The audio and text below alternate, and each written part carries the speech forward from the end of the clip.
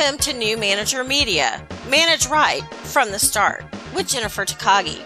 I'm Jennifer, a former climber of the corporate and government ladders turned leadership development entrepreneur. I'm a leadership coach helping you transform your office from feeling like a prison cell into a playground where employees are energized, engaged, and eager to work. Stress is reduced. Productivity is increased. Communication is seamless. Because playgrounds are much more fun than cubicle cells. Leadership development might seem like hard work, but leadership done right helps you create the team of your dreams.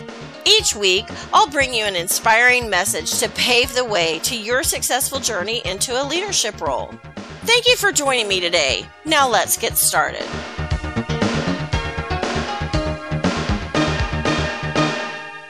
Hi, I'm Jennifer Takagi, and I'm so glad you joined me today. Today's topic is walking away. And I'm talking about walking away from your desk. So many times we get to work, we sit down at our desk, and we stay there all day long. Or we're in and out of meetings all day long. We're engaged all day long. It's almost sensory overload because there's so much going on all day long. And we think we can't even take a break. Does that sound like you at all? Now, I will say I was the world's best at going to lunch. I pretty much never missed a meal in my life, and missing lunch was not going to happen. Even if I had to eat my lunch at my desk because I was on a conference call, I did get up and walk away as soon as I could when it was over. But in reality, people get to their desk, they get to the office, and they're so entrenched all day long that there is no time for self-care at all. And there's a lot of stress at work. There's a lot of noise. There's a lot of chaos. If your office is really loud and there's an awful lot of chaos, that can make it even more important to walk away. You need to create some sort of calm environment where you can take a breath. It's so important. Years ago, I had a boss whose wall was adjacent to my cubicle. And he was very loud. And there were other senior people in the office who were also loud. And I'm loud. But they would get in these heated discussions, heated debates.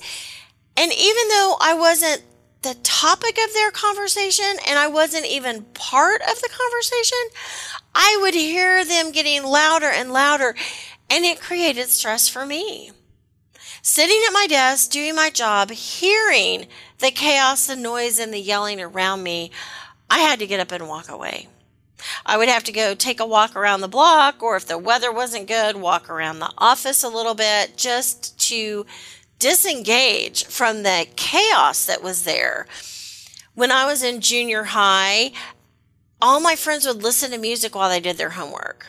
I never did. It was perfectly quiet. I did not have the radio on, the stereo on, nothing. I was doing my homework all the way through college. I'm still that way. I still need it to be quiet if I'm studying or reading. If I'm watching TV with my husband and I'm reading, he'll say, "Oh, did you just see that?" I have no idea what happened on the TV because I've completely blocked it out because I'm reading. Can't handle that noise. So sometimes you need to create an environment where you can focus, and sometimes you need to walk away so that you can get a clearer head. There's a lot of verbal abuse in America these days.